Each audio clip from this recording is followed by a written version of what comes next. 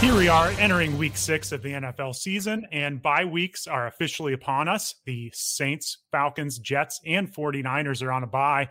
And coupled with all of the injuries across the league, fantasy rosters are getting rough. And not only fantasy rosters, but the QB List Fantasy Football Podcast has been hit by bye weeks and injuries as well. I'm Eric Smith, editor-in-chief of QBList.com. I'll be here hosting today. Miles Nelson is on a bye. He is at First Pitch Arizona with a bunch of the pitcher list people. I'm sure having a great time. So hi, Miles. I'm sure you're listening while you're out there drinking a beer and watching some baseball. So we're definitely jealous. But I am joined by Ryan Heath, who's a little under the weather, questionable with a voice issue, but he's going to gut this one out. We need to lean on him. We're down a man. So I hope he's prepared for this workload. Ryan, how you feeling today? Yeah, I've got a bit of a throat injury, just like Joe Burrow. At least I didn't have to go to the hospital for it. But yeah, I'm just a little under the weather. My voice is starting to fail me a little bit, but hopefully I get through this podcast and we'll see how it goes. I'm willing to give it my best shot for my team. So let's see how this works out. Yeah, I guess Joe Burrow, he's got the status where he gets to not talk to the media after the game when he's got a throat injury. I guess you're still working your way up there, but win a national championship and then maybe we'll give you the week off. So, but I hope everyone likes listening to me. I'll be carrying this one kind of back to my old days where it was me and Colin Weatherwax and I was hosting and analysis. So I've done it before. We'll make it through this week. But as always, we're not going to be able to get to everything here. Make sure to check out the Sit Start article on QBList.com. We've got a staff member writing up every single game, giving you Sit Start advice. They're going to go a lot deeper than we do here. And also keep an eye out for my rankings. They will be out on Thursday morning. And I'll rank all the players. And so between the two of those and this podcast, you should be all set for week 6. Which, like I said, there are some tough decisions this week because our rosters are thinning out. So right off the top here, let's get into some of our surprising sits and starts for the week. Ryan, who are 2 players you are surprisingly sitting in week 6? Yeah, Eric, so I'm sitting Rondale Moore. I know a lot of people might be excited about him after he made a few nice plays on Sunday. And trust me, I hope Rondale Moore proves me wrong, but the snap shares between him and Christian Kirk still haven't flipped. Moore is still playing under 50% of the snaps, so I can't trust him yet in my starting lineup. Also, I'm going to be sitting Damian Harris. I'm sure we're going to get into it more later, but I'm pretty concerned about him being banged up as well as a potential committee backfield just coming out of the fold again in New England. So who are you surprisingly sitting? Yeah, and I mean, it kind of similar to Rondale Moore. I think he's one of those players you really want to start, but it's just hard to pull the trigger with that snap share. One for me is Javonte Williams on the Broncos. He still only saw 40% of the snaps last week. Melvin Gordon saw 60. Javonte's had a big play in the last few weeks, and he sees more of the passing game work, but hasn't really produced much other than that one big play. And then, they have a good matchup against the Raiders, but the Broncos have had a lot of good matchups this year, and Williams hasn't really produced. So if I can, I'm sitting both of these Broncos running backs, really. Just the snap share is just too much until Williams takes over. And then I'm also surprisingly sitting Jalen Waddle. I just, after that big target share game he had, I thought we were going to be starting him weekly, especially with Devontae Parker banged up, Will Fuller banged up. It's just, he's really fallen off the last couple of weeks. Waddle has. So even in a matchup against Jacksonville, I think it's going to be a lot of running, and I'm really looking for other options if I can on Waddle. So do you disagree with either of them there? No, Javonte Williams, I could see potentially starting just because of how thin the position is and how few options we have at running back, especially with these buys kicking in. But Waddle, I agree on. He's someone that I've been waiting for the breakout on because, as you said, he's been posting these impressive target shares for a rookie, but the Dolphins offense just isn't what we've wanted it to be so far. And yeah, against the Jaguars, probably not going to be a whole lot of throwing required. Yeah, and I think we'll get more into the Broncos running backs later. We do differ a bit on them in our rankings. So who are 2 players you're surprisingly starting this week?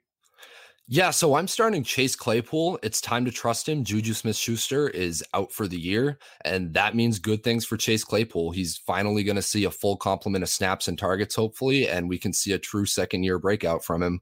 Other than that, I am also starting Myles Gaskin. I am back on the ride. As I said, we've got this matchup against the Jacksonville Jaguars. Gaskin destroyed the entire daily fantasy slate over the weekend. Pretty much no one played him, and he put up 2 touchdowns on 10 receptions. So that was very cool after I told everyone to not start him. But anyways, as it goes, we move on and we adjust. Eric, who are you starting this week? Yeah, so surprisingly, I'm starting Damian Williams, and I only say that because I think we were expecting maybe him to command more of a snap share. His first week after the injury to David Montgomery, he only saw 48% of the snaps. Khalil Herbert saw 53. So I wouldn't have been surprised if I was calling him a sit this week. But the encouraging part was Williams saw a 15% target share. Herbert wasn't really involved in the passing game, and they play the Packers. I expect them to have to pass. So even with some Williams is a little banged up, but I still like starting him. And then I'm also surprisingly starting Brandon Cooks. He's kind of cratered back to earth over the last few weeks, but his target share is still good, and his quarterback's looking better. So I think we'll get into him later as well. But even though a couple down weeks from Brandon Cooks, I think you can still put him out there as a wide receiver 3. So we will get deeper into the sit starts later. Just a little tease up the front for a couple of our surprising ones. We've got a lot of injuries this week to go through. So I'm going to go through some of these without comment just to catch you up, and then we'll talk about some of these. But the first one, it's hard to talk about this from a fantasy perspective, but John Gruden has stepped down as head coach of the Raiders after emails came out of him using racist and homophobic language.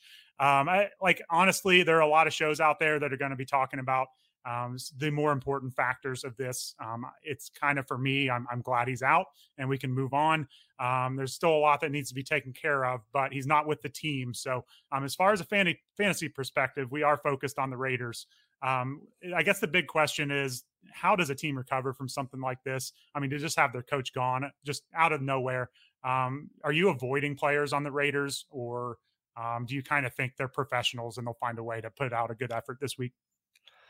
They are professionals. I do think that they're still going to put up the best effort they can. But yeah, I don't want to super read into thinking that players' roles might change or that they might play entirely differently than they have been. I mean, you're still looking at Darren Waller as a top tight end option. Hunter Renfrow has had nearly a 20% target share this year. So you can look at him as a flex, and we can both take turns tilting about Henry Ruggs and Bryan Edwards for the rest of the season, like we've been doing so far. So I don't want to get too out over my skis predicting any large changes, but we'll have to wait and find out, I guess. Yep. I would agree with that. Moving on to the Browns, Nick Chubb, Kareem Hunt, and David Njoku all did not practice on Wednesday, so keep an eye on that. Obviously, you're starting the Browns running backs. If one of them were to miss, that's a huge boost to the other. In Cincinnati, Joe Mixon's back at practice after playing just 28% of the snaps on Sunday. Joe Burrow got in a full practice, seems to be fine after his throat injury. So, I mean, I think you're starting Mixon if he's playing, right, Ryan? I mean, are we worried about that snap share last week, or you think that's just easing him back in off an injury? I think it's just easing him back in, and it should probably continue to climb. I don't know that Ryan's going to entirely go away right off the bat, but Mixon looked pretty healthy last week. What did you think? You were at the game. Did he look like he had the burst?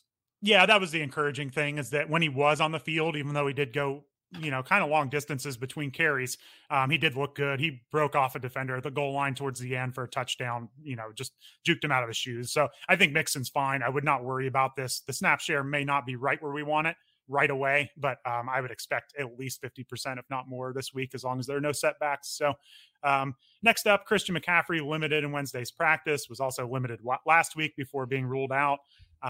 They say he's 50-50 to play. We're playing him if he's healthy. The bigger question will be Chuba Hubbard if McCaffrey's out. We'll get to that later. One thing to keep an eye on with the Colts is that T.Y. Hilton has returned to practice. They have a 3-week window to officially activate him. That could have some ripple effects down the line for the rest of the receiving core. I would be skeptical, though, if this week Hilton's back and fully involved. So for the Washington football team, Antonio Gibson missed practice again. He's got a shin injury. He's been playing through it. No reason to think that that's anything new. Same with TJ Hawkinson. He missed practice with a knee injury, but he played through it on Sunday. Tyreek Hill suffered an injury, but he seems to be good to go. He missed practice, but they don't seem overly concerned with him. So I think a team we need to talk about here, though, is the New York Giants. It feels like the whole team is hurt, and this is probably a team we're going to have to wait till Sunday to get a better idea on. But Darius Slayton and Sterling Shepard were both at practice on Wednesday. That's a good sign towards them playing Sunday against the Rams. Kenny Golladay missed practice and is expected to miss this week. Kadarius Toney led the team in targets with 13 on last weekend. How do you How do you handicap this offense? Who do you want to start? Who do you not want to start? Or is it just too hard to tell until Sunday? It is hard to tell. The one I'd probably be most interested in starting is Kadarius Toney, especially if Shepard and Slayton were to miss the game. It seems like they'll play, but if Kadarius Toney can potentially, he's not going to put up 13 targets again, more than likely. But if Mike Glennon is starting, then he might just key right in on Toney like he did on Sunday. So either way, I could see flexing Toney. He's probably in my late wide receiver 30 to high 40 range. But other than him, I'm not super excited about this Giants team against the Rams. Yeah, and surprisingly, they're saying Daniel Jones is on track to play. Obviously, there's a ways to go. He got a bad concussion, but he seems to be potential play. Yeah, I think I would agree with you, though. I don't think the upside with Slayton and Shepard coming off an injury, maybe being a little iffy to make it through the game, is high enough with the quarterback situation and the defense they're playing. At least Toney, well, he did have a little minor injury, but I think he's healthier. I think he's ready to go, and he just had a big game. So I do think the upside's there for Toney, but I don't think I would mess with Shepard or Slayton this week. And Golladay does look like he's going to miss. So more Giants talk. Saquon Barkley did not practice with a low ankle sprain. It doesn't sound like it's as bad as it could have been when we saw that injury, but there's no way he's playing this week. I can't imagine. So we'll get to Devontae Booker later. He will be a big topic of conversation this week as far as where he ranks in our rankings. Rob Gronkowski is out again. So keep looking for backups on the waiver wire to fill in for him. Ryan, any interest in Cameron Brate or OJ Howard, whether this week or down the line? No, not at all, because I can't predict which one of them is going to get a target share. Clearly, I thought it would be Brate last week. It wasn't. It was Howard. Had a couple targets headed his way. So I'm not playing either of them. There are way better tight end streaming options this week. Yeah, we'll get to that later. But I would say, I think it's going to take an injury to the receiving core for these tight ends to be relevant outside of Gronk. Julio Jones returned to practice Wednesday, trying to come back from a hamstring injury. I don't think we know if he's going to play yet. They play Buffalo, which is a tough matchup, least fantasy points to opposing receivers, although it is probably going to be a shootout game, so they'll have to put up some points. So what are you thinking about Julio Jones if he was on the field this week? Yeah, should definitely be a negative game script for Tennessee, so hopefully they'll be forced into passing. We've said this a few times this season about the Titans, and it hasn't worked out the way we've wanted. So I'd be pretty wary of playing Julio. I am playing A.J. Brown. I'm probably higher on him than consensus this week. But with Julio, I'd really like to see him actually on the field on Sunday before I'm comfortable plugging him in. I would agree with that. We've seen too many weeks with 50% snap shares from him or decoy rolls. Let's see Julio get a good game in there first before we go benching someone good for him. So Dalvin Cook limited practice for the Vikings. He was a game time inactive last weekend, and the Vikings have a bye next weekend. So there's a chance they rest him. I think we know though if Dalvin's out there, we're playing him. Alexander Mattison, Justin Jefferson, and Adam Thielen all did not practice. Nothing to believe that this is super serious with them, but keep an eye on that for sure. Any thoughts on this Vikings offense with all these injuries? Yeah, you have to just assume that they're fine because they didn't come out to the presser today like screaming and ringing the end is near bell. But if they're all active on Sunday, then I'm fine with playing Justin Jefferson. Even Adam Thielen has been disappointing recently because he hasn't been catching touchdowns, but that will obviously go up and down over the year. So as long as they're active, you can play them. Yep. Kyler Murray limited Wednesday with a shoulder injury.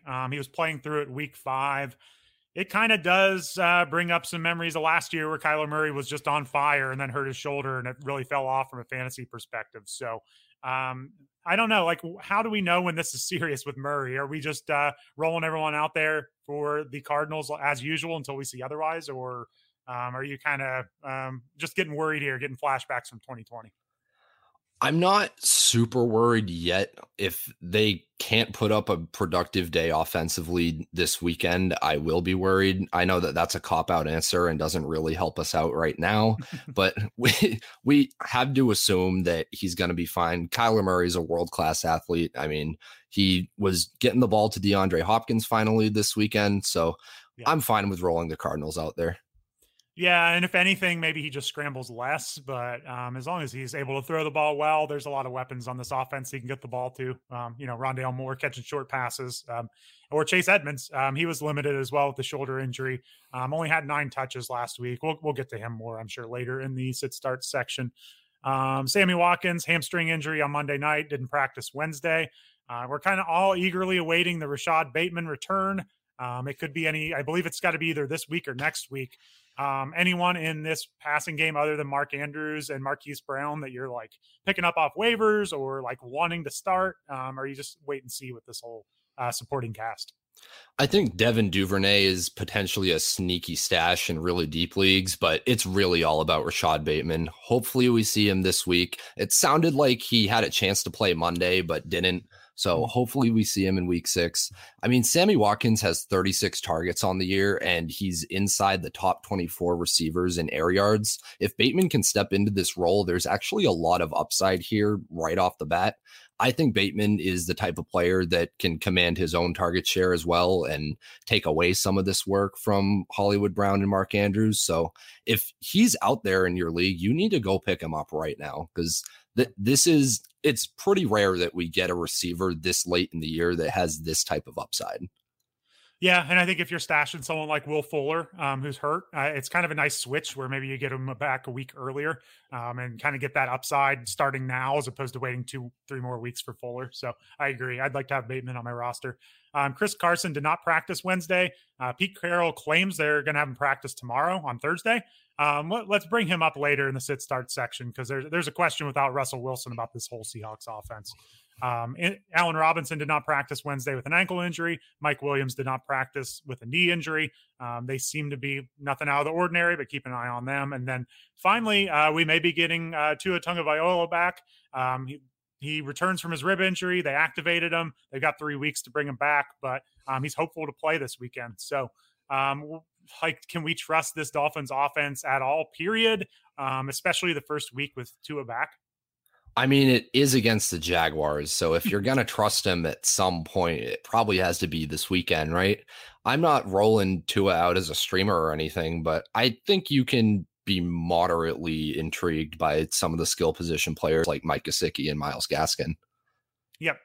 I would agree with that, and it's definitely a good thing long-term for this offense, so it gets a little bit more upside in here. I'm still waiting to see Will Fuller in this offense, but we may never get there. So, all right, that's almost all the injuries. I'm sure we missed a couple because there's so many, but keep an eye on that. It's going to be a lot of news up until Sunday to monitor. Let's get to Ryan's best streamers of the week. We'll do quarterback, tight end, and defense here. Ryan, who you got for streamers this week?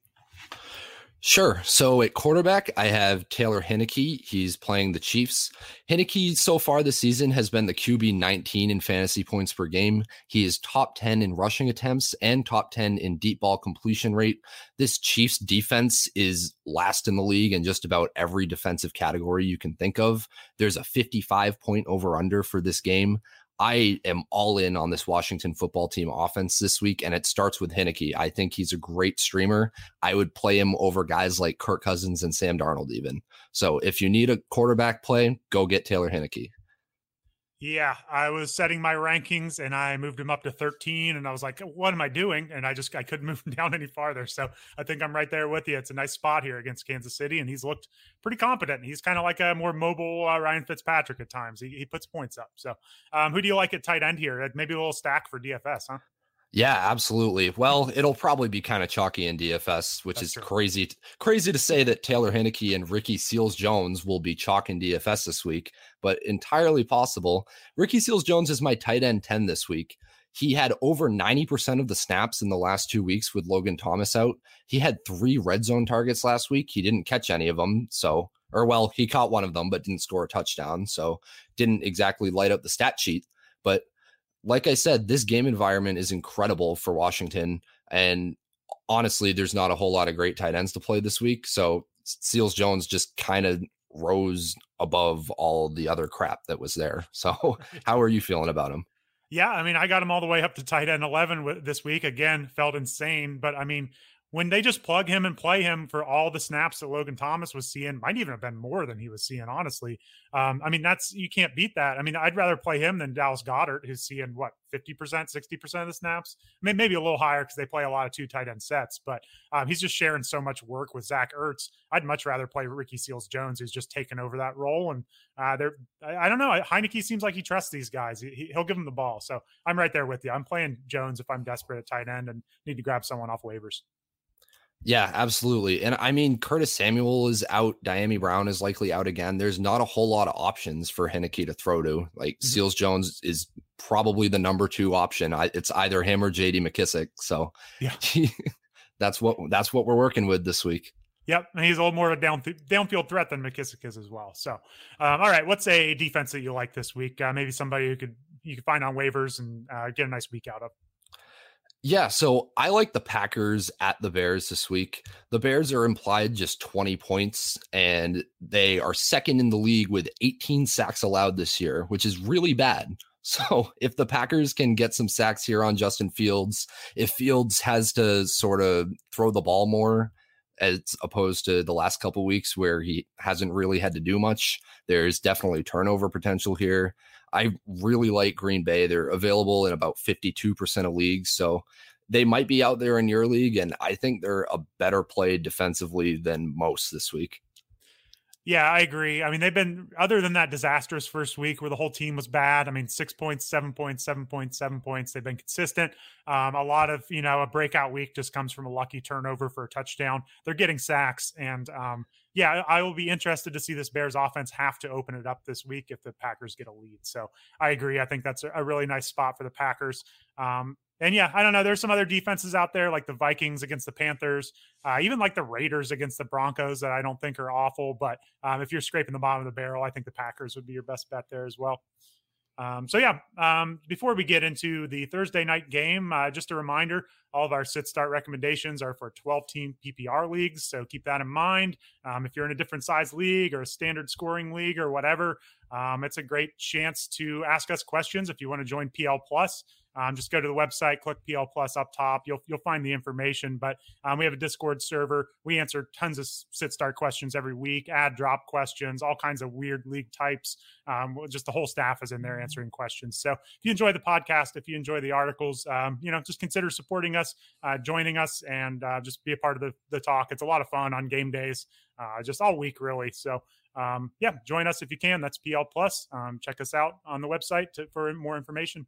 Let's get into the Thursday night game. Tampa Bay at Philadelphia. Actually a pretty good game. I think Philadelphia has been pretty scrappy this year in most games. So I know Tampa Bay is a juggernaut. They're probably going to win this one, but I am looking forward to watching this one, seeing how Hurts is playing from behind when they're not able to run the ball at all, which is how I would expect this to go because teams have just simply stopped running against Tampa Bay. So I think probably one of the first players that is going to be on the sit-start question for this week is Miles Sanders. It's been bad for him lately, but if you look at some of the underlying numbers, they're not that awful. He's getting a lot of snaps. That tends to translate to points eventually. I know everyone kind of thinks Kenneth Gainwell is taking his job, but it really hasn't played out like that. So when I was setting my rankings this week, I kept wanting to move Miles Sanders down.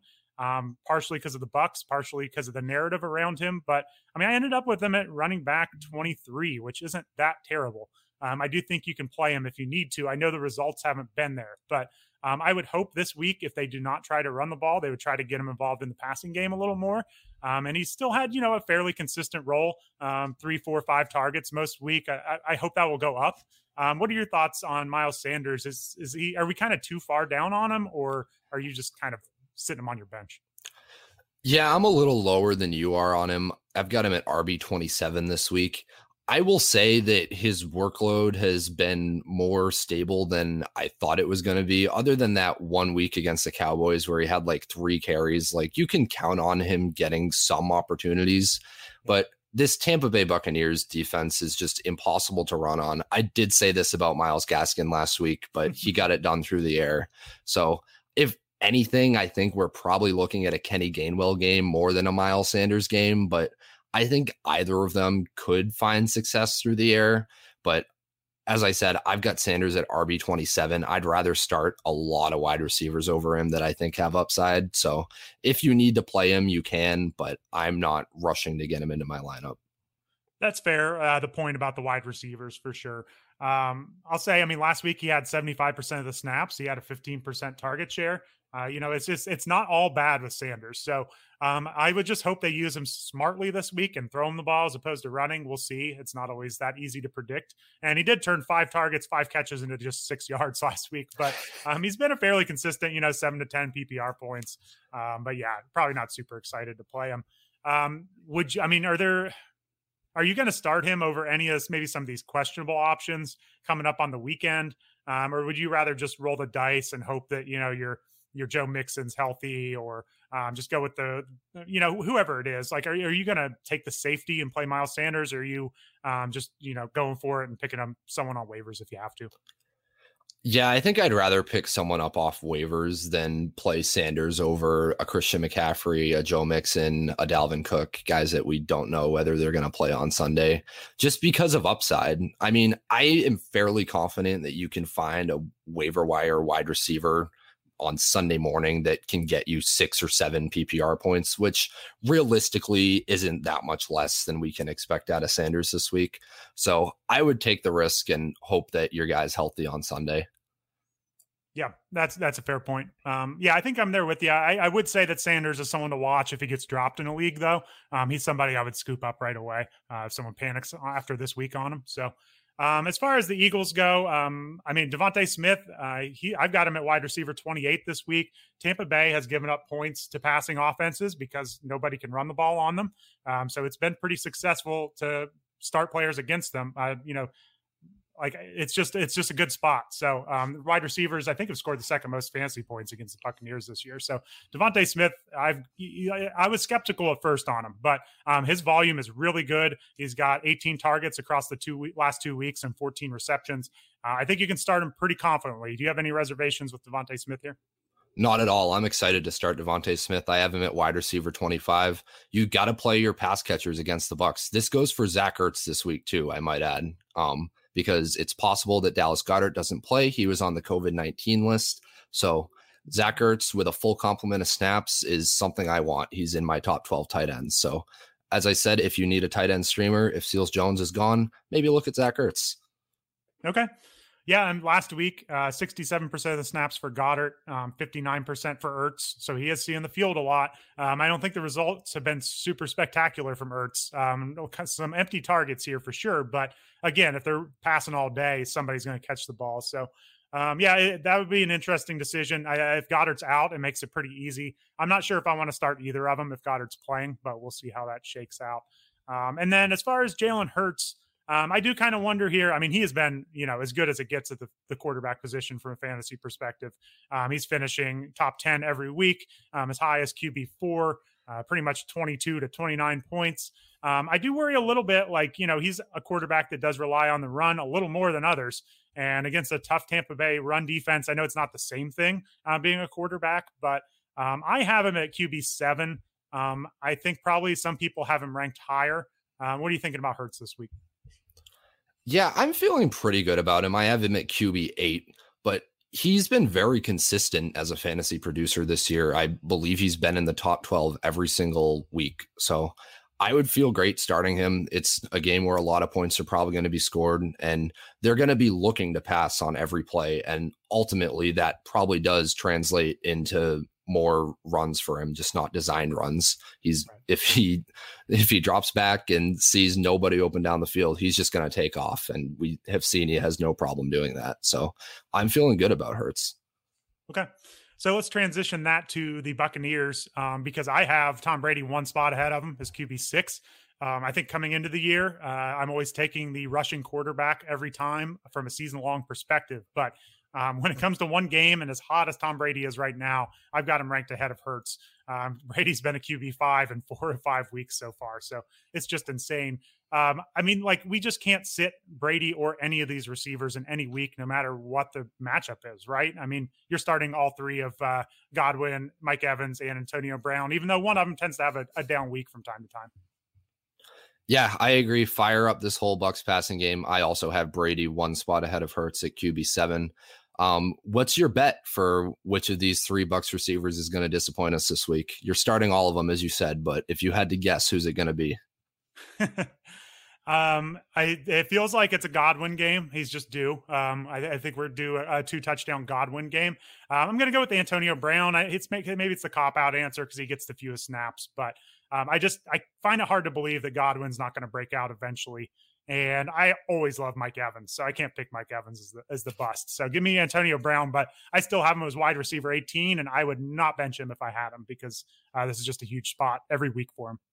Yeah, I played Godwin and Brown in DFS this week and was tilting my face off when Mike Evans caught that touchdown.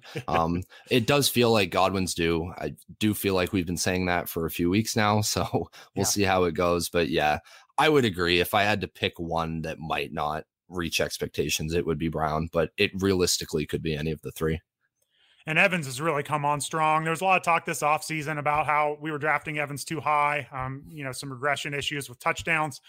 He's got 9, 10, 12, and 8 targets in the last 4 games. He's got 4 touchdowns on the season now. He's got these boom weeks that few receivers can match. So Evans is obviously an excellent start this week.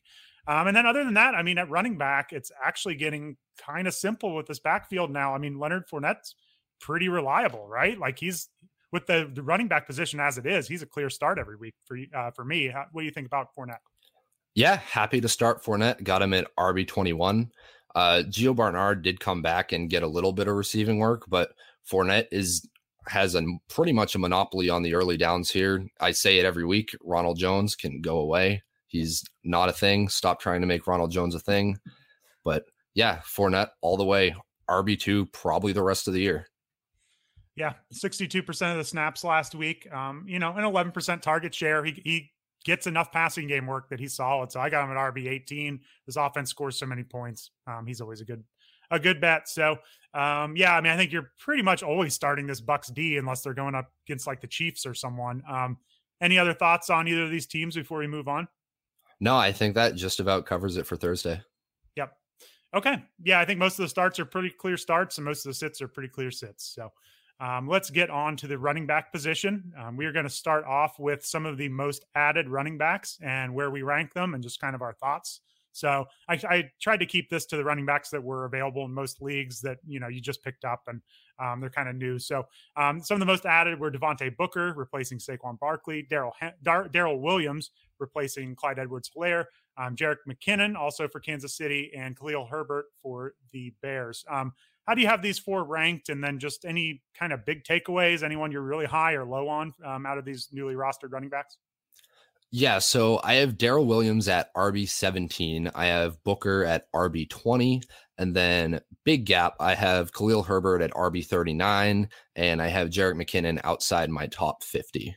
So overall, I'm feeling pretty good about both Williams and Booker. They both dominated the snap shares after their respective starters were injured.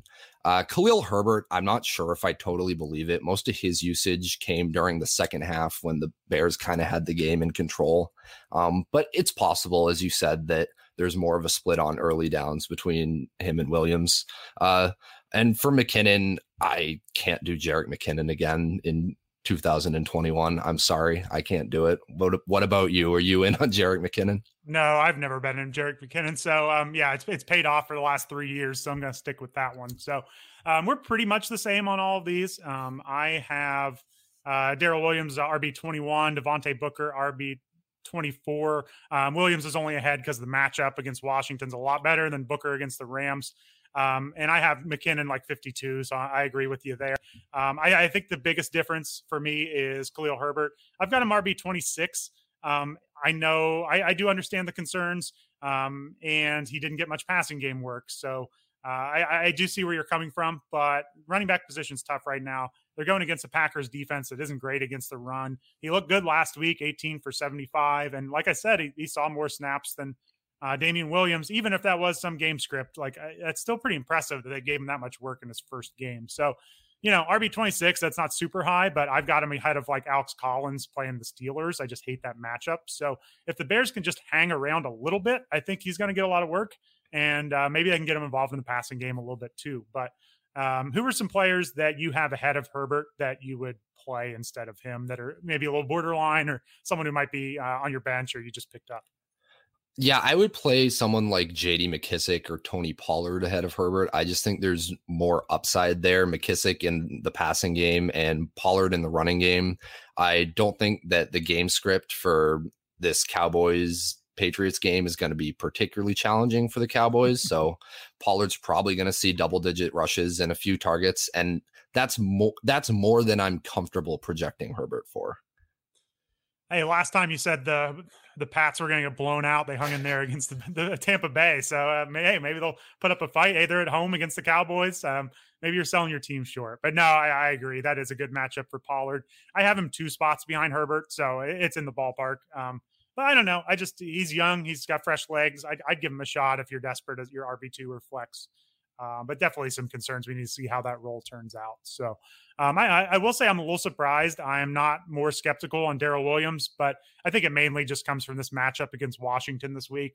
And like just this Chiefs offense is struggling, at least relatively speaking. And we've kind of seen them have to go to their secondary options more. I mean, Clyde Edwards-Helaire was cranking out 100-yard games. Mecole Hardman had 12 targets last week. Like, if they keep struggling a little bit, it seems to go to the secondary players, and I think Darrell Williams could see a nice little workload. So he was already working into the snap share when CEH was around anyway, and I would expect a pretty decent week here. Like, I've got Damian Williams and Zach Moss ahead of him, but I've got Darrell Williams ahead of Damian Harris. So I obviously have him ranked pretty high this week. Yeah, I have Damian Harris way below all the guys you just mentioned, but I'd agree. I think he's in that tier of like Zach Moss, Leonard Fournette, Kareem Hunt type of play. Okay, we'll get more to Damian Harris later. So we got a pretty big split on him there. So yeah, let's get to some of the must starts. I mean, these are kind of just nitpicking here on the rankings. All these guys we're going to talk about are still starts, but I did notice that you're a little low on Derrick Henry and Jonathan Taylor this week, at least compared to consensus. Consensus has Derrick Henry as RB2. You've got him as RB11. And then Jonathan Taylor is RB5, and you have him at RB12, which is a pretty big split compared to the top 12 running backs. So what are your thoughts on Henry and Taylor? Obviously, you're still starting them, but why are you expecting a down week here? Yeah, I'm always the low man on Derrick Henry, and it never works out that well for me. But I do have him firmly in starting territory, so you're starting him regardless. But this matchup against the Bills has me really scared. I think the Titans are going to fall behind very quickly. The Bills are allowing just 13 fantasy points per game to the running back position. That's 4th least in the league. So I'm worried about Henry just for game script reasons, but he has shown that he can apparently command targets this year as well, which isn't something we originally thought. So he's probably going to be fine no matter what. And with Taylor, I think people got really, really excited after seeing him rip off a couple big plays on primetime the other night. But I will say, as soon as he took that pass to the house, Marlon Mack came right in the game. It's been pretty frustrating if you have Jonathan Taylor in fantasy football, watching the way the Colts will rotate him out with both Nyheim Hines and Marlon Mack. So I'm not super going to jump Taylor up the ranks quite yet, but he's still an RB1 like you're playing him, but just not an elite option for me. Yeah, and it's really why I was down on him coming into the season. I mean, you saw in that long run, I mean, he's as talented as anyone in the league. That was never the question. It's just about his usage. And he had just 52% of the snaps last week. Nyheim Hines saw 37.7. And I mean, they had a lead the whole game. You wouldn't suspect that. And then, yeah, Marlon Mack coming in for 14% of the snaps. Like, that's just, nobody wants to see that. So I still have him as RB6 because of this matchup against Houston. I am 1 spot behind consensus, but yeah, you're starting him, but I do think I had the same takeaway as you. Like, as good as he looked, that game wasn't as crazy as it could have been just because they didn't lean on him. So I'm right there with you. You're starting him, but it'd be nice to see him unleashed. And I'd be curious, and now that their record is getting bad and the season's getting out of hand, are they going to unleash him at all? Like, I don't know. I'm not sure why you run him into the ground if this is a lost season. So I think if you have Taylor, you need some wins out of the Colts here real quick. Put together a little winning streak. Yeah, and honestly, if the Colts get up really big early against the Texans, I'm a little worried that they just throw Marlon Mack out there to see how he performs. Like, he actually looked good the other night, I will say, coming off of that Achilles injury, which maybe makes you feel good about Cam Akers if you have him in Dynasty and you're holding him. But we don't really know what's going to happen with this Colts backfield, unfortunately, because Taylor does look amazing. Yeah, Mac did good.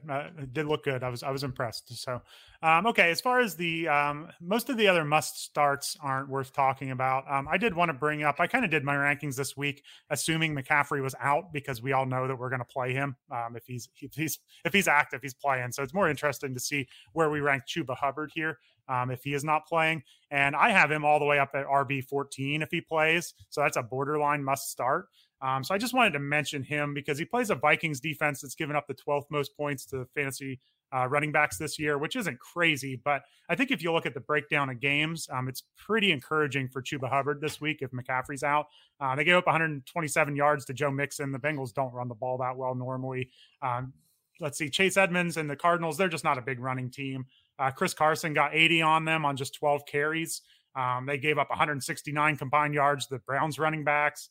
And then both the Lions running backs chipped in for over 100. So, like, I think the track record has been pretty good against this Vikings defense so far. I have thought Chuba Hubbard looks really good running the ball. He's not the most elite pass catcher ever, but he did chip in 5 catches last week as well. And he ran 24 times for 101 yards. So I just think if Hubbard's out there and he's the lead back, like, he's borderline must start for me. I think you ranked your this week more like McCaffrey was playing. What are your thoughts on Chuba Hubbard? Is RB14 too high? Yeah, I had Hubbard at 42 under the assumption that McCaffrey would play. That was maybe a poor assumption. I really would have thought he'd have better than 50-50 odds before that blurb came out this today. But yeah, if McCaffrey's out, then I would put Hubbard right in like the teens for running backs. I've got him as a solid RB2, right around where I would have Josh Jacobs or Darrell Williams. 14's a little rich for my blood, but hard to argue that he's a solid start. Yeah, and I don't know, he put up 18 PPR points last week with no touchdown. He hasn't scored a touchdown yet, and I just think get a little touchdown regression, and all of a sudden you're talking about a RB8 for the week or whatever. So I like Hubbard a lot this week. So yeah, let's move on from the must starts and just to get to the kind of solid starts this week. I never thought we'd get here. We've kind of talked about it before, Ryan, but is Josh Jacobs a reliable starter now? Yeah, he is. And I agree. I also didn't think we'd get here, but both because of the lack of depth at the position, as we've talked about with the bye weeks and all the injuries, and because Jacobs has been dominating the opportunities on the Raiders. I mean, Kenyon Drake has gone away. Peyton Barber is injured. As long as this is the status quo, I'm cool rolling Jacobs out as an RB2 every single week. Yeah, and he saw nearly a 70% target share last week, a snap share last week. That'd be a great target share. But like even against a tough Denver defense this week, I've got him RB17. Denver's offense is really struggling. I could see Las Vegas staying in it and being able to run the ball a lot. But those targets were really what always held Josh Jacobs back. He had a 15% target share last week. We've seen 2 weeks in a row where he's had 5 targets. 9 catches combined the last 2 weeks. Like, that's all we ever wanted out of Jacobs. I will say this is maybe the one spot with the new coaching staff where maybe we have to wait and see a little bit. Like, they just haven't been using Kenyon Drake at all, which is kind of strange, especially now that Peyton Barber's hurt. So maybe a new coach gets in there and splits this up more. I don't know. But again, Jacobs RB17, I'm playing him. I'm playing him ahead of Fournette, Zach Moss, Damian Williams. I don't know. He looks better all of a sudden, and he's getting the passing game work. So we'll see how long it lasts. Maybe it's time to sell high on him. I don't know. But I'm going to start him again. Yeah, I agree. If you have him in like a dynasty league, I would probably sell high just because the Kenyon Drake acquisition this offseason doesn't look great, even though it didn't end up working out for the team. Seems like their intention is not to use Jacobs as a bell cow. But in seasonal leagues, I think you're pretty solid with him the rest of the year. I could be eating my words, but I've never been a Josh Jacobs defender or anything. So it's really weird for me to be doing this for Josh Jacobs and saying that I have confidence in him. So yeah. I really liked him after his rookie year because I thought his passing game role could develop, and it just never did. And I've been down ever since. So I would say from a dynasty perspective, he's been banged up throughout his entire career. So I would probably agree with you, sell high in dynasty because he doesn't miss a ton of games, but he just always seems to be on the injury report. So as far as the other starts, we are both lower than consensus on Damian Williams. This is despite the fact I said that I'm surprisingly starting him, but if you look at the consensus rankings, we are both several spots below. I have him at RB20. You have him at RB23, and he's at RB17 for consensus. So did you rank him that way? Are you down on him, or is it just more of like you like the upside of other players ahead of him? I didn't think I was down on him. I'm a little surprised that I was that below consensus on him. I kind of thought people would get spooked with the Khalil Herbert usage. They were basically 50-50 in opportunities last week. But yeah, I don't love this matchup against the Packers. As I said, the Bears are only implied 20 points. They might have to abandon the run pretty quickly. Williams is a competent pass catcher, so that's why I still have him at RB23, and I think that he can put up a usable fantasy score, but he's not someone with a ton of upside, in my opinion. Yeah, I think I'm in about the same boat. I mean, that 15% target share is what keeps him, at RB20 for me. But I do have Zach Moss ahead of him against Tennessee. I just think it's a really good matchup. Fournette's ahead of him, Jacobs, Chase Edmonds. So I think he's kind of right outside that range of players I trust. And then there's about 7 or 8 players that are a little bit jumbled up. So I can understand it. 17, though, feels a little high to me. So I think most of the other starters at this point are pretty clear, like the obvious starters, because there's a real tier break once you get past that Damian Williams range. It really starts getting scary with bye weeks and injuries. So let's get into some of the questionable players here. And I think we need to talk more about this Broncos backfield because I know Javonte Williams has had some really impressive runs, and he's the rookie, and we all want him to be good. We all want him to take over this backfield and break out. On Twitter is just predicting it every week that this is his week. And the fact of the matter is, like, however they shake it up each week, it's a split backfield. It's Javonte Williams. It's Melvin Gordon. I can't imagine anytime super soon it being more than 60-40 Williams. Maybe I'm underestimating his talent, but I think as long as they're chopped up like this, and as long as, Bridgewater didn't look great last week, he had the concussion. We know he has limitations. Like, as long as this offense isn't firing on all cylinders and this is a split backfield, I just don't know what's there. You're just hoping for a touchdown. So I kind of have them lower than consensus and in the flex range. You do have them as back-end RB2s. So I gave some of my thoughts on the reason why, but let me know where you have them ranked. And like, maybe I'm just too down on them. Why are you a little higher? Yeah, I have them just outside RB2 range. I think I have them 24 and 25. A lot of it is because I can bank that both of them will see low double-digit opportunities, and that's not something I can say about like all of the running backs that are below them in the rankings. But this Raiders matchup is pretty soft. They've been allowing a lot of points against the run. The Broncos should be able to stay in this game. We've had issues with them falling out of it and having to throw long bombs to Courtland Sutton and not do much else. But I'm feeling okay about them this week. If I was going to have to start one of them, this isn't like the worst week to do it. I'll put it that way. Yeah, that's fair. And Raiders have given up the 9 points, most points to the position. And I mean, they haven't had that tough of a schedule from a running game perspective. Baltimore, I mean, this isn't counting Lamar, it's just counting running backs, Pittsburgh, Miami, the Chargers, and then the Bears. So, a couple good running teams, but nothing crazy. So you can definitely get some points on them. And I will say about Williams, he has had a fairly consistent passing game role. His snaps aren't high enough quite yet for this to be a difference maker, but he is at least seeing 3-4 targets a game and getting a little bit from that. So I do like Williams more. I still hope the breakout's coming. I'm just not quite there yet. Maybe it's just because I've started him all year in my home league and it's just been nothing so far. So, but at some point you kind of want to try some new players out. So I've got them RB 29 and 31. You've got them 24 and 25. I think that's the range they're in for sure, though. I wouldn't put them much lower or higher than that. Yeah, I'd agree. I would not put them higher. They're definitely in that tier below, like the Leonard Fournettes and the Damian Williams type of players. And yeah, I share your thoughts on the Javonte Williams breakout that everyone's been predicting. I do feel like everyone on Twitter wants to be the one that gets to say that they predicted it the week of. Maybe I'll just start scheduling a tweet every Sunday morning. Javonte Williams breakout today incoming. And eventually I'll be right, even if it's a couple years from now. So Yeah. I'll get him going all through the off season too.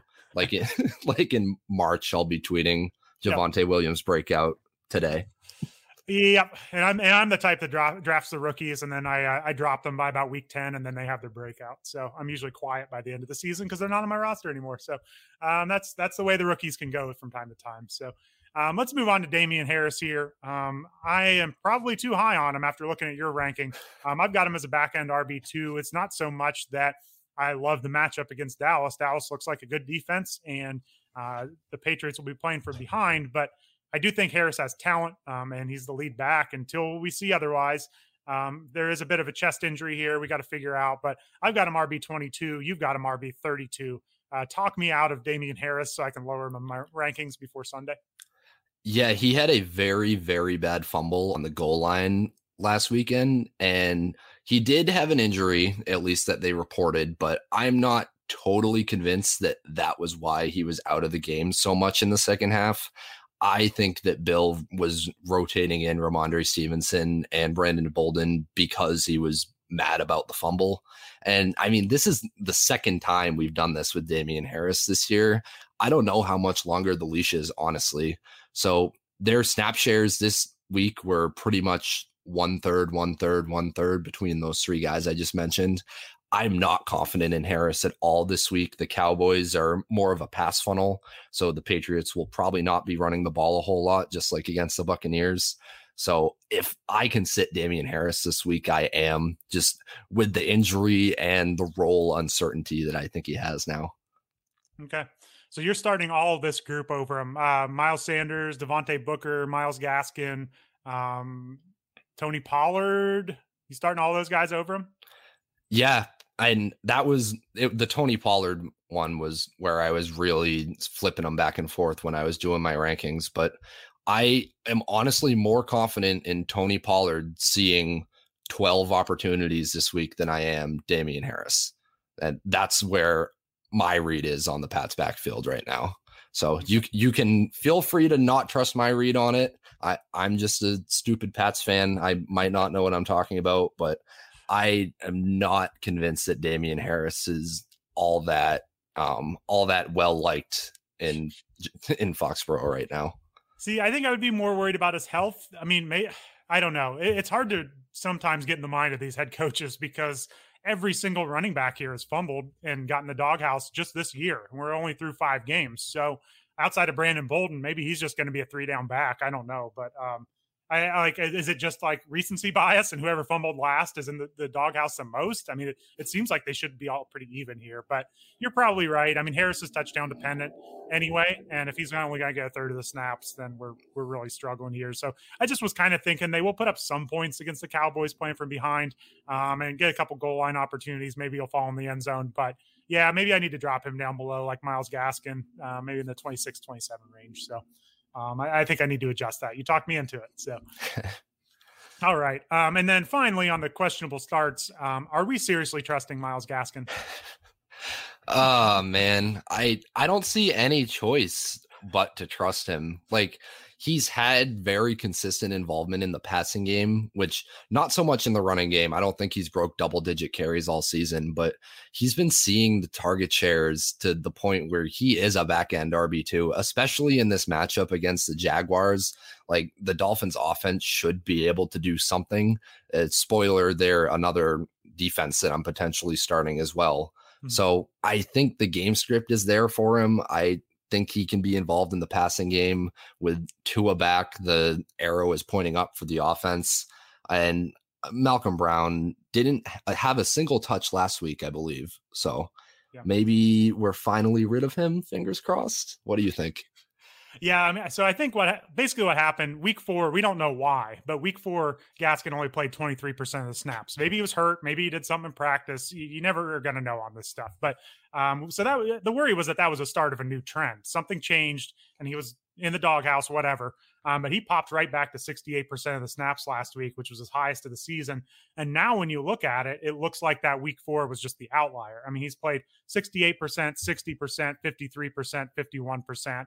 and then his low week 4 of 23%. So I think at this point, I agree with you. You just have to assume that was an outlier. Even if we can't explain it, it doesn't matter. He has a nice passing game role. We like this matchup. Running back is tough. So I agree with you. I've got him RB25. You've got him RB22. Consensus has him RB25. So it's not the greatest play, the prettiest play in the world, but in a PPR league, he's going to get you some catches most weeks. So I think you can feel pretty comfortable with him, as comfortable as you can as an RB25 anyway. So okay. I think that's a lot of we went pretty deep on running back, but I always think running back is the most interesting and some of the toughest decisions. So as far as the players that you're sitting, you're definitely not getting in your lineups. Which are some of them that you're interested in, that you're keeping an eye on, whether that's stashing them ahead of time on your bench or kind of putting on your watch list and maybe making a waiver claim on? I'm interested in AJ Dillon. He's not available in your league, so someone probably drafted him and has been stashing him this whole time. But his receiving ability has been being talked up in Green Bay. So I think it's possible that they start integrating him into the offense on an every week basis. So I would be very interested. Definitely don't drop him now if you've been stashing him all year.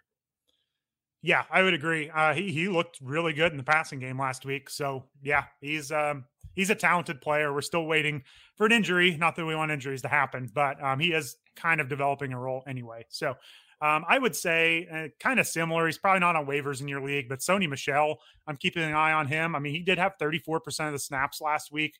I think Darrell Henderson left for a little bit with an injury, but that's what Darrell Henderson does. He gets hurt quite a bit. We've seen that. And this is such a good offense. And even this spot against the Giants, like if they get up big, I mean, I've got him ranked RB37, but I would not be that shocked if Sony Michel had 15 PPR points this week in mop-up duty. So I just want all the pieces of this offense I can. So I'm keeping an eye on Sony Michel. I do think I would keep an eye on Ramondre Stevenson, just in case Damian Harris is done for some reason. Other than that, it gets pretty bleak. I think I've said Kenyon Drake a few weeks in a row. Like we said, maybe the coaching staff actually wants to use him and he becomes a PPR option. But outside of that, I don't think there's a ton. I've heard talk that maybe DJ Dallas is winning the third down role in Seattle, but unless Carson's out for a long time, I don't see much. So any super deep, just kind of watch listers you're looking at? Not really. I think you pretty well covered it. I will +1 on Sony Michel for sure. Most of his playing time did come when Henderson missed a series or two because of injury. But as you said, Henderson gets hurt all the time. It is a great offense. Michel has looked good in the limited work that he's had in LA. So he's someone you definitely want to stash as well. Okay, let's get to wide receiver. We're looking at the most added. There were some names I left off because they were names that, I mean, like Emmanuel Sanders, some players like that I think are pretty locked into being solid players. So some of the most added here, let's go through your ranks on these. Kadarius Toney, we have talked about him some up front. Amon-Ra St. Brown for the Lions and Mecole Hardman. I thought those were three of the interesting ones that were probably added on a lot of rosters off waivers. So what are you thinking about those three this week? Yeah, so Kadarius Toney, I am interested in potentially flexing him. Now that we know Kenny Golladay is likely out, I think he is startable if you are really hurting at the position.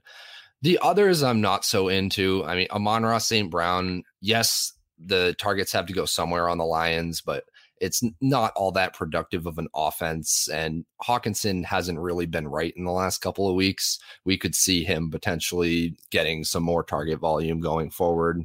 I know people are really down on him, especially with the knee injury, but I don't think that Amon-Ra St. Brown is just going to take over this target share. We were saying the same thing about Khalif Raymond a couple of weeks ago. So I don't know if I want to chase Lions receivers. And Mecole Hardman, come on. Like, we do this with Mecole Hardman every single year. I honestly, if it was any other Chiefs receiver that randomly had 12 targets, we wouldn't bat an eye. I'm not batting an eye with Mecole Hardman. This stuff happens sometimes, but I just don't see a breakout from him this late. He's had so much opportunity. Like, this has to be a blip, right? What do you think?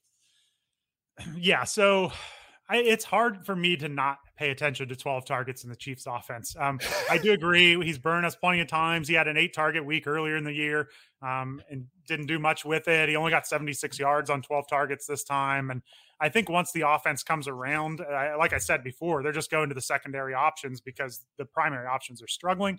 I don't expect that to happen, but I don't know. It's hard for me to ignore 9 receptions on the Chiefs offense. So I think he's worth picking up. I'm not sure if I'm running out to start him, but I do think, hey, maybe something changed here and they're going to start getting him involved. I know we always say that, but I would put him on my bench. I'm not trusting him, but I think I'm a little higher on Amon-Ra St. Brown than you are. This is 2 straight weeks where, 8 targets in each game, 6 and 7 catches, 65 and 70 yards. Like that's just wide receiver, 33, 32 range. So I'm not getting like crazy here, but this was kind of what we were hoping for. When we were drafting him late in like best ball leagues, was that he profiled as like, a slot receiver on this offense. We didn't like their downfield options. I don't think he's surpassing Hawkinson by any means. Hawkinson's still running routes. He's going to be a good player, but St. Brown, I don't know. I think it's all kind of improving for him, I'll say. I mean, he led the team with 69% of the snaps for the wide receiver position. I would expect him to keep increasing his playing time. And again, the ceiling is not high here, but I do think he's useful in deep leagues as a flex option, bye week fill in. So I kind of like him as the rookie, more so just because I hate the rest of the receiving core. So he's the main one I'm different on. Then Toney, I think Toney's going to be a real boom bust rest of the season, as in I could see him taking over and being involved all year. I could also see everyone getting healthy and him punching somebody else and getting the doghouse or getting hurt, and he's back on waivers. So I don't know. I could see it going either way with Toney, but his route running looked awesome last week. Yeah, I will say with Amon-Ra, he's someone I liked as a college prospect. I thought he was a really good route runner. He was pretty productive from a young age. But when he fell to the 4th round, I kind of got off of him, especially in Dynasty. Seemed like everybody else got onto him because they felt like there was no one else to throw to on the Lions. So maybe that actually worked out for them. We'll see going forward here. But yeah, on Toney, I agree. He's not somebody that I liked as a college prospect. He was not productive at all, really did not do much, but the film guys really loved him. So maybe the film guys get to dunk on analytics Twitter this week or next week, but we'll see how it goes with Toney. I do think the upside is there just because the target volume is there. Toney's a really explosive player. He can break off these big plays as well. But it makes me wonder, if Toney looked this good in practice, why was he not playing over Darius Slayton and Sterling Shepard to begin with on this Giants offense where they've had really little to no actual production out of their passing game? Yeah, well, I mean, I like I said, I think this shows his wide range of outcomes because if you told me he was going to have a mini Odell Beckham breakout type season, I wouldn't be all that shocked. He looked really talented. But I mean, in training camp, he was hurt a lot. He seemed to kind of be having some, not off the field issues, but just the coaching staff didn't love him. And I think there's enough red flags there where there is a significantly low floor for him as well. But it's a great question. It's why it never made sense for them to add Golladay, to keep Shepard around, to keep Slayton around, and then to draft Toney. It always felt like they had too many receivers. So I think as long as one of these guys is missing, they're going to have some value. But if they're all active and healthy, it's going to be tough for them to all be like comfortable starters. So we'll see. I think we're going to get another week where he gets plenty of volume, but we'll see how long that lasts. So, okay, let's get on to some of the must starts real quickly. I just kind of noticed I'm lower on DJ Moore. You're lower on Cooper Kupp than consensus. You don't have to give me a big reason, but why are you down a little bit on Cooper Kupp this week? I mean, last week we really just saw some regression to the mean of what the Rams target shares look like. I don't think Cooper Kupp was going to maintain a 30% target share or whatever he had for the first 4 weeks through the entire season. I think he's still a great play. This is a great offense. Him and Woods are both probably top 15 options going forward at the position. But I think a lot of people have gotten really attached and really anchored on Cooper Kupp being a top 5 receiver. And I'm not all that sure that we can count on that all year. Yeah, that's fair. I still have him a wide receiver 3. I just Love that offense and think it's a great matchup. Consensus has him at 4. You've got him at 8. So you've still got him highly ranked. And then I'm kind of the same on DJ Moore. Consensus has him at 5. You've got him at 6. I've got him at 9. So I'm 4 spots behind. For me, it was just really the reminder last week that Sam Darnold is not all the way here. And there are going to be some weeks that he just tanks DJ Moore's value. So he's still a top 10 receiver for me this week. I expect them to have to put up some points against the Vikings, but it's not all going to be perfect for DJ Moore all year because he was on fire. I mean, he was putting up, 20 plus points every week. So there are going to be some bumps on the road here with Sam Darnold at quarterback for sure. Let's get to some of the just kind of starting tier as opposed to must start. And we've got to talk about this.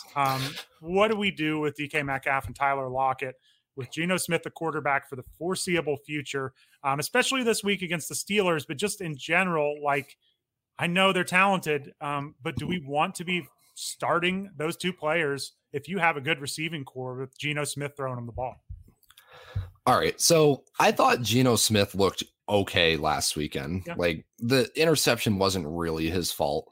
And I'll say that generally when we get a lesser quarterback or a backup quarterback entering an offense, if the weapons are good, they will generally just lock on to the first read on every play because they're lesser skilled quarterbacks. They're not going through all their reads.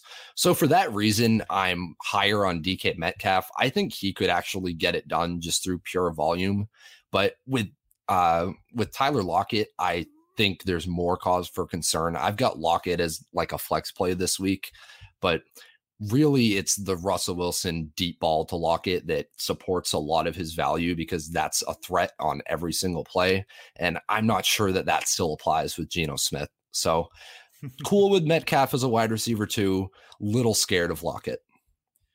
Yeah, I'm on board with you. I am pretty significantly below consensus on both of them. Consensus has DK at 14. I've got him at 23. You've got him at 17. I do agree that DK is the preferred option here. I think he's more of a touchdown threat as far as like a big body, red zone threat. And I do think he's the better all-around receiver. I still am a little worried. I mean, I got him at wide receiver 23. And if you got a stacked receiving core, I wouldn't fault you for kind of just seeing how it plays out this week. I do agree on Lockett, though.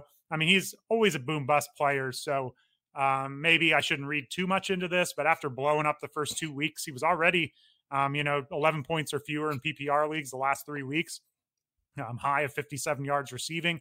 So it had already come down, and that's with Russell Wilson. So, yeah, I'm worried about Lockett. I kind of see him now as like he's the guy that gets the blown coverage touchdowns, you know what I mean? Like we're kind of banking on that, just like those plays where he's running wide open.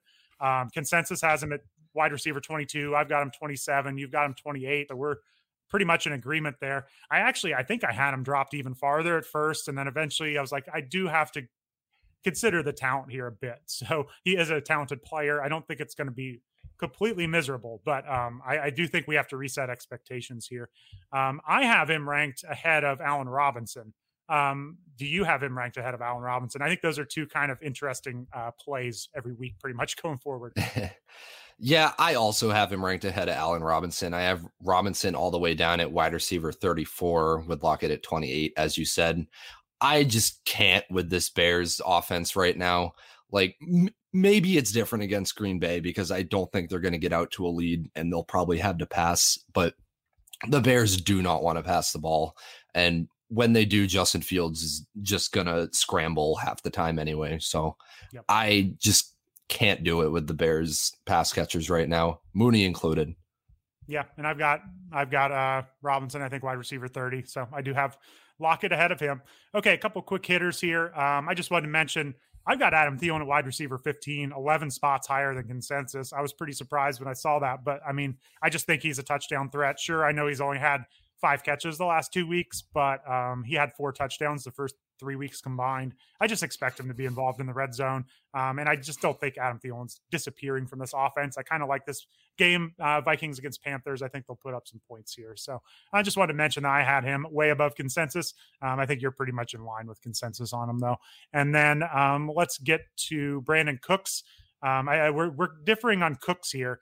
I have him more as a wide receiver 3. You have him more as a wide receiver 2. And consensus is right in the middle. So what are your thoughts on Cooks? Is it just pure target volume for you?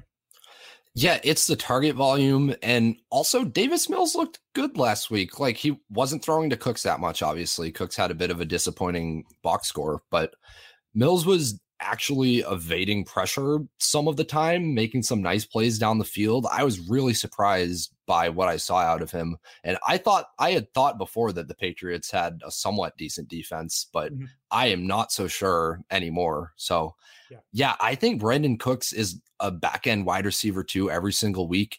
I mean, he was on fire through the first 4. Obviously, he's played through some difficult matchups like the Panthers in week 4, lit the box score on fire then. So I'm not dropping Brandon Cooks. He might be leading the league in target share. Is that still true? But he's just been insanely productive and he's got the opportunity. So keep playing him. He's just third. Devontae Adams passed him up. He's at 38%. Deebo Samuel's ahead of him. That almost doesn't count because they never throw the ball. So, yeah, he's still third in the league, though. And I do think this is one of those situations, even though I'm lower on him, I still like him.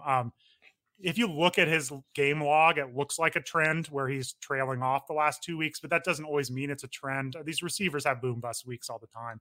Before this week, he'd had 7 or more targets and 5 or more receptions in every game. We can't always predict this stuff when they have a good week or a bad week, but it looked like this would have been a tough matchup against the Colts first half of that Ravens game, and then they just gave it up in the second half. So I don't know what to think of that Colts defense, but that's a story for another day. And then we're both above consensus on T. Higgins. I guess neither of us care that Ja'Marr Chase seems to have surpassed him as the wide receiver 1 on that team, right? Yeah, I don't really care. I mean, T. Higgins is going to start scoring some of these touchdowns as well, and he's been second on the team in targets, so I'm not concerned about him at all. Tyler Boyd is who I would be downgrading some, and I think you agree. Yep, I do. And I mean, Higgins saw 70% of the snaps last week, his first game back. Boyd saw 82. We could see that flip-flop in his second game back from injury. And I mean, we saw Higgins with a really nice catch on a huge 2-point conversion they needed at the end of that game. He's got a great red zone role. They look to him in the red zone. So we're both high on T. Higgins. So let's get to some of the questionable plays. Are we just sitting all wide receivers for the Jaguars until this offense gets something rolling in a positive direction? If you can, yeah. I was so mad when I saw this box score because, no, sorry, I did not watch the Jacksonville Jaguars game this weekend. Look behind the curtain. I'm box score scouting on this one.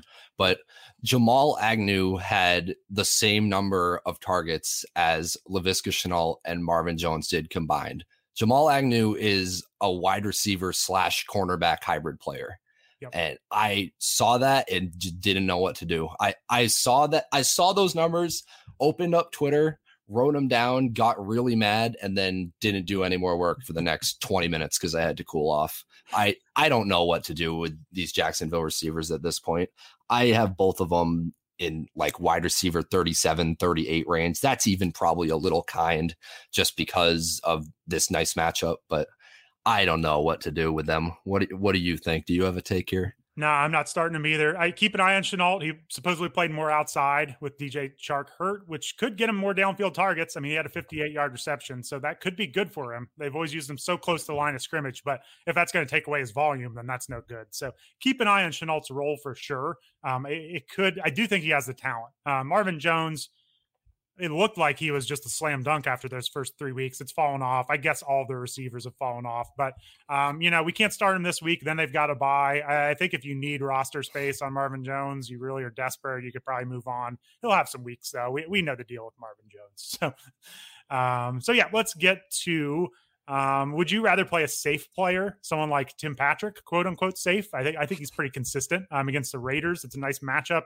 Or would you rather go for an upside player like Henry Ruggs or Robbie Anderson? I know everyone's down on Robbie Anderson, but his targets have been up the last few weeks. It just hasn't translated. So what are your thoughts on those kind of range of players here? Yeah, I would go with Tim Patrick in that situation. Robbie Anderson, I still think he's dead. I know he's been seeing some targets, but obviously didn't work out that well for the Panthers this last week. So maybe that's going to shift back to DJ Moore pretty quickly again. And Ruggs, I have never and probably will never be a believer. Maybe I'm just emotionally too far down on Henry Ruggs because I always compare him and Bryan Edwards, but I would go with the safer option in Tim Patrick. He's seeing the volume more and he's been a better producer more consistently this year. Yep, I would agree. He saw 95% of the snaps last week against the Steelers, was the wide receiver 22 on 9 targets. He's probably not going to score a lot of touchdowns, not a lot of huge plays, but he's a solid play. I would take these safe points with someone like Tim Patrick for sure, or any of those slot receivers, like the Jacoby Myers types, or I would go for those. Even Hunter Renfrow, I'd kind of chase those types of players right now because I'm not loving these boom bust players either. All right. Any of the sits in this group that you particularly have your eye on? I mean, wide receivers so deep. Any of these guys could, pop out of nowhere. It seems like. Yeah, it's hard to say, and we're really just trying to find needles in haystacks here. I would say I'm still interested in Rondale Moore. I know I had him as a sit, but he has been getting closer to Christian Kirk in snaps. Kirk had just over 50%. Moore was at, I believe, 46% this last week. And AJ Green just absolutely disappeared. So if we can get more maybe outside taking over some of Green's snaps eventually, that would be really, really nice. I don't know that it's going to happen, but he's someone that I'm still keeping on my bench. I'm not dropping Rondale Moore. There's way too much upside for him in the second half of the year to where I don't want to be the person that dropped him and missed out. Yep. And I'm going to say probably every week, but Van Jefferson, he had a down week last week. I think he's really pretty talented and in a really good offense.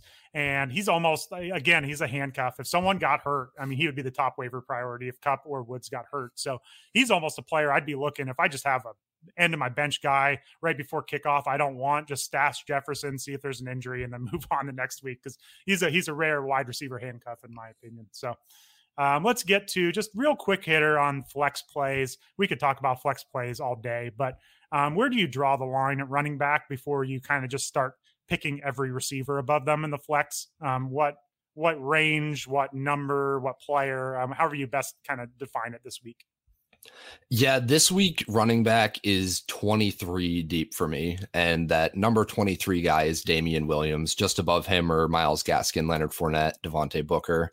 After that, when we start getting into the Broncos running backs, Miles Sanders, Latavius Murray type of guys, that's when I'm more wanting to play the receivers pretty deep. Even as far down as someone like Tim Patrick, I would probably want to play over the running backs on his team. So that's about where I draw the line. So wide receiver 36 is about equal to RB 24 for me. Yep, I think I'm in the same range. Wide receiver 20, Damian Williams. Wide receiver 21, Darrell Williams. Then it's a pretty big drop, I think, to Damian Harris there, 22. I do think the 22 to 28 range, the kind of Miles Sanders, Tony Pollard types, they do have value. But I agree, I would be going for receivers there for sure. As far as the receivers go, it goes pretty deep. What point do you kind of just say, nah, I'm out on these receivers? Is it like 50? Is it 40? How deep does it go? I think it goes to about 43 with Cole Beasley. He's someone that just hasn't produced, and Emmanuel Sanders has really overshadowed him both in target share and air yards so far this season. So I would be starting those running backs we talked about over someone like Cole Beasley or Darnell Mooney, whose team just will not do any passing volume for him.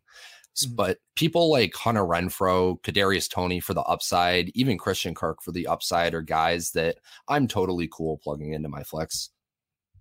Yep, and I'm right about that same range as well. So, all right, let's get to quarterback. It's kind of this year, there just isn't as much to talk about at quarterback, I don't think. So this can be pretty quick. There's just a lot of really good quarterbacks right now. Just looking down your rankings, Ryan, like where does it start to get interesting for you? Where are you surprised of a ranking? When does it fall off? Just kind of big picture thoughts on the quarterback position this week. Yeah, I think I ranked Ryan Tannehill too high this week, but I also thought I ranked him too low this week. I don't know what to do with this Titans passing game. I have him at QB 16. That's right around where the drop off of guys that I'm okay starting is at. Like Tannehill, Carson Wentz, I think is a desperation streamer this week against the Texans. But other than that, there's not a whole lot of big stories. Taylor Heinicke is really my only capital T take for quarterbacks this week, and sounds like he's going to be pretty consensus top 12 kind of guy. So yeah, and we talked about him up in the streamer section. I mean, I think I'm right around there with you. I mean, I actually have Trevor Lawrence up at QB 12. He's been running more recently. He's put together a few pretty solid weeks from a fantasy perspective. I guess one was QB 21, but he was QB 9 last week. And this Dolphins defense hasn't been quite as good as they have in years past. I know they've had some tough matchups, but they've given up the 6th most points to the quarterback position. So I could see Lawrence start to put this together a little bit, especially with how well they're running the ball with James Robinson and him on options. So I'd keep an eye on him. Yeah, I agree with you. I have Tannehill quarterback 18, and I've been relatively optimistic. But when you put up 19 and 14 points against the Jets and Jaguars, that's kind of the beginning of the end. So maybe if A.J. Brown comes back and looks better than he did last week, he could jump up. But I've actually got Wentz right ahead of him at QB 17 against Houston. I thought Wentz looked pretty good last week, actually. I mean, against Baltimore in their home field, he did a pretty good job. I think Baker against Arizona, it's going to be a game script where he's got to put up some points. We saw him QB 8 last week against the Chargers, but and even Sam Darnold, I'm not like completely running away from him. He's got some upside with his rushing ability, but I think there's a solid 11 that ends in Burrow, and then it's 12 through 18. It's kind of some good and some bad with all those players. So I'm definitely not going to play Derek Carr against the Broncos in Denver the first week after this coaching mess. So he's kind of the cutoff point, I think. So any other thoughts before we get out of here on quarterback? No, you pretty much summed it up. I agree on Baker Mayfield. I think I'm a bit above consensus on him. I have him at QB 15 this week. I just think that game script is going to be something beneficial for him. And I mean, David Njoku made some nice plays last week. Maybe he'll start to get more involved. Maybe there's some more passing game weapons for Baker to use here. So I'm maybe optimistic on him. I wouldn't say he's a top streamer this week, but I would play him over Tannehill at this point, honestly. Yeah, we got him at 15 and 16. We're like 8 and 9 spots ahead of consensus. So I did hear on the Athletic podcast today, it was something absurd, like 20% of his yardage has come on running back screens. But hey, that still counts. So we'll take it. And I think it's less about the opponent for Baker. I know Arizona's defenses look pretty good. It's more about the game script. So if they have to put up some points, that's when he's going to be a little better. So, all right, let's get to tight ends here. Again, it's kind of like quarterback. There's really not much need to go through all of them. It gets to a certain point where then it starts to get interesting. So where's that point for you, and who are some surprising tight ends this week? Yeah, I have 12 tight ends that I feel good about starting this week, with Hunter Henry being the tight end 12 there. And then it kind of gets interesting from like tight end 13 to 18. I've got guys like Tyler Conklin, Evan Engram, even Dan Arnold in there, who saw a lot of utilization in the Jaguars last game. I believe 8 targets maybe. So he's someone that I would keep an eye on and is maybe worth a claim if you're desperate at the tight end position. But really, once we get past this top tier of guys, as I said last week, you're just hoping for the touchdown. Like, all these guys will give you between 4 and 6 targets and pedestrian yardage. And if they catch a touchdown, you'll be happy you started them. And if they don't, then you won't be. Yeah, Dan Arnold was one I wanted to point out because he's had an actual change. Like he got traded to a new team. This isn't just like a couple hot weeks or something. And I know he only caught 2 passes his first week, but that was right after a trade. And then he caught 6 passes on 8 targets last week for 64 yards. Saw 73% of the snaps. Like I said, I'm still hopeful with Trevor Lawrence, even with that mess of a coaching staff. So I got Dan Arnold tight end 13. Like I don't know. I think this matchup against Miami, they'll put up some points, and I think there are a lot worse options out there. I think right after him, I have like Tyler Conklin, Evan Engram. That's when it starts getting pretty scary. And we're both kind of out on Robert Tonyan. If you haven't dropped him yet, go ahead.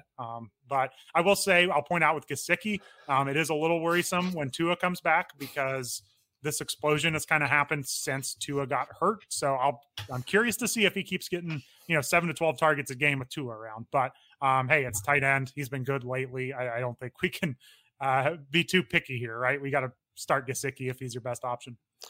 Yeah, I agree. He's a top 10 option, especially this week against the Jaguars. It's definitely fair to be concerned about how Tua might use him, but I think this is a pretty small sample size we had through like a game and a half or whatever it was, where he was not really seeing much usage with Tua under center. So I'd give him a shot. He's a talented and athletic player. The reasons I was down on him in the offseason were more to do with the signals that the team was sending than him as a player. So I still think you fire him up this week. And I've got Dalton Schultz all the way up at tight end 5 this week. He's been tight end 7 or higher the last 3 weeks. So I am rolling with it. I hope you picked him up because he has been awesome, at least for a tight end. That's always the catch there. So, okay, let's move on from tight end and go with defenses. What's the best defense you're sitting this week? Yeah, I'm sitting New England. I'm not sure why the New England defense is still so highly rostered. I believe they were above 70% last time I checked in Yahoo leagues. You're not starting New England, who is an underdog against Dallas. I believe Dallas is actually the worst matchup for opposing fantasy defenses so far this year. And they can beat you on the ground. They can beat you through the air. This isn't going to be good. They don't tend to turn the ball over. So I don't see the upside with New England here. And I think they're droppable, honestly. Like, they haven't performed all that well other than in cake matchups. So, yeah, Dallas, at least according to Yahoo, is the third worst matchup. The Bills and the Bucs are ahead of them. So, and yeah, I mean, like, I don't know that it has to be said, but I would not start the Ravens against the Chargers. I know the Ravens are a good defense and a lot of people don't want to drop them, but I would be moving on because the Chargers are insane right now. So that would be mine. Available defenses you're starting. We already mentioned Green Bay against Chicago in the streamers section. Who else are you looking at? Yeah, I'm looking at Miami mostly because they're a home favorite. Those are the types of defenses that I like to stream personally.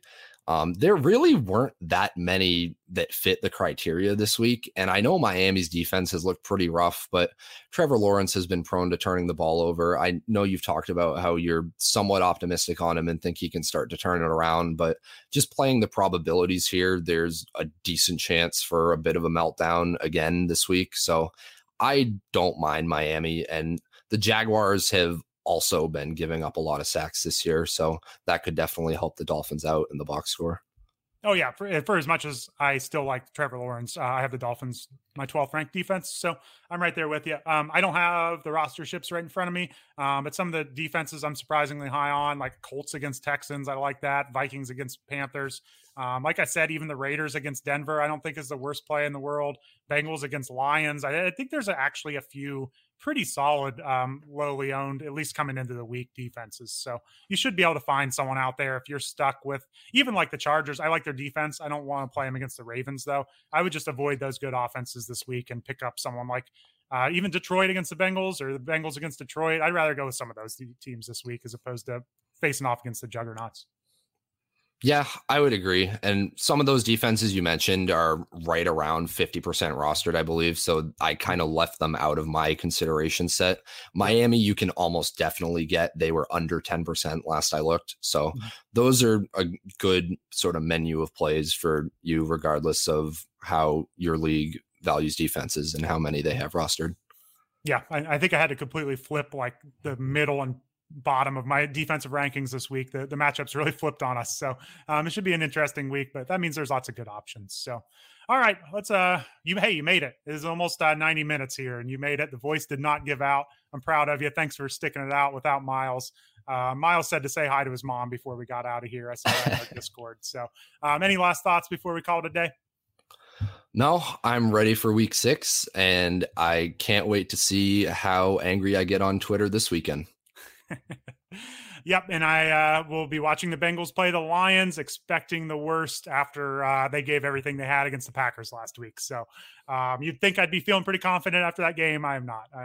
I expect a battle in Detroit. So maybe that's just the pessimist in me. But yep. All right. Well, thanks for listening, everyone. Once again, make sure to check out QBList.com and the Sit Start episode or article. A lot more in there that we did not cover. We'll be on Reddit all day answering questions. So I will talk to you again Sunday night for the What We Saw podcast.